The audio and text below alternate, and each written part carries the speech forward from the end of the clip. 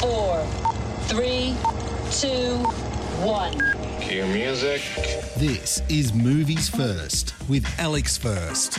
If you don't mind actively losing brain cells, then, and only then, should you venture in to see this mildly amusing, overly long drama. Forced to drop out of high school after a learning disability sidelined him, Teddy Walker, played by Kevin Hart, has made the best of his situation, relying upon his rapid-fire mouth and innate street smarts to get by.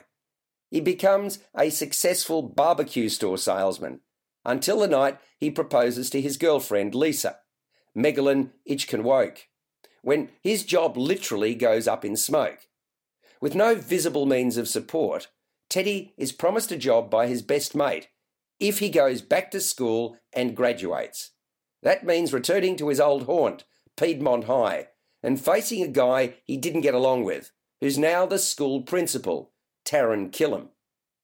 It's there that he meets his match in a no-nonsense teacher, Carrie, Tiffany Haddish. Tied up with all of this is the false impression that Teddy has created with his girlfriend, but his house of cards will inevitably come tumbling down. Hart co-wrote the script, and the film is directed by Malcolm D. Lee, who was responsible for Haddish's hit Girls Trip. You're listening to Movies First. For more, like us on Facebook and follow us on Twitter. Has Kevin Hart ever made a decent film? I don't think so. He keeps playing the same roles over and over, admittedly making very good money doing so you can't say the guy's stupid. And yet his characters inevitably are. Never more true than in the case of Night School. Several of the scenes are stretched beyond acceptances, and the movie as a whole deserved no more than 90 minutes, yet it ran for 111. Of all the characters in the film, the only one that resonated with me was the subjugated and harried wife, a role filled by an actress best known for her television roles by the name of Mary Lynn Razkub. She pushed it and made it her own. Tiffany Haddish, who stole the show in Girls Trip, is given some sass with her character, but while what she delivered was fine, it felt more artificial than what she delivered a year ago.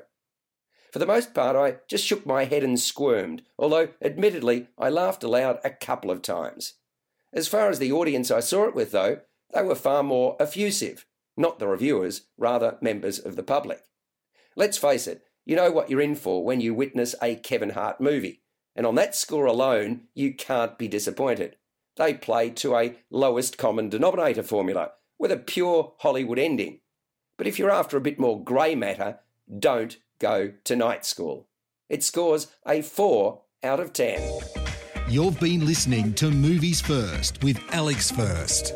Subscribe to the full podcast at Audioboom, Stitcher and iTunes, or your favourite podcast distributor.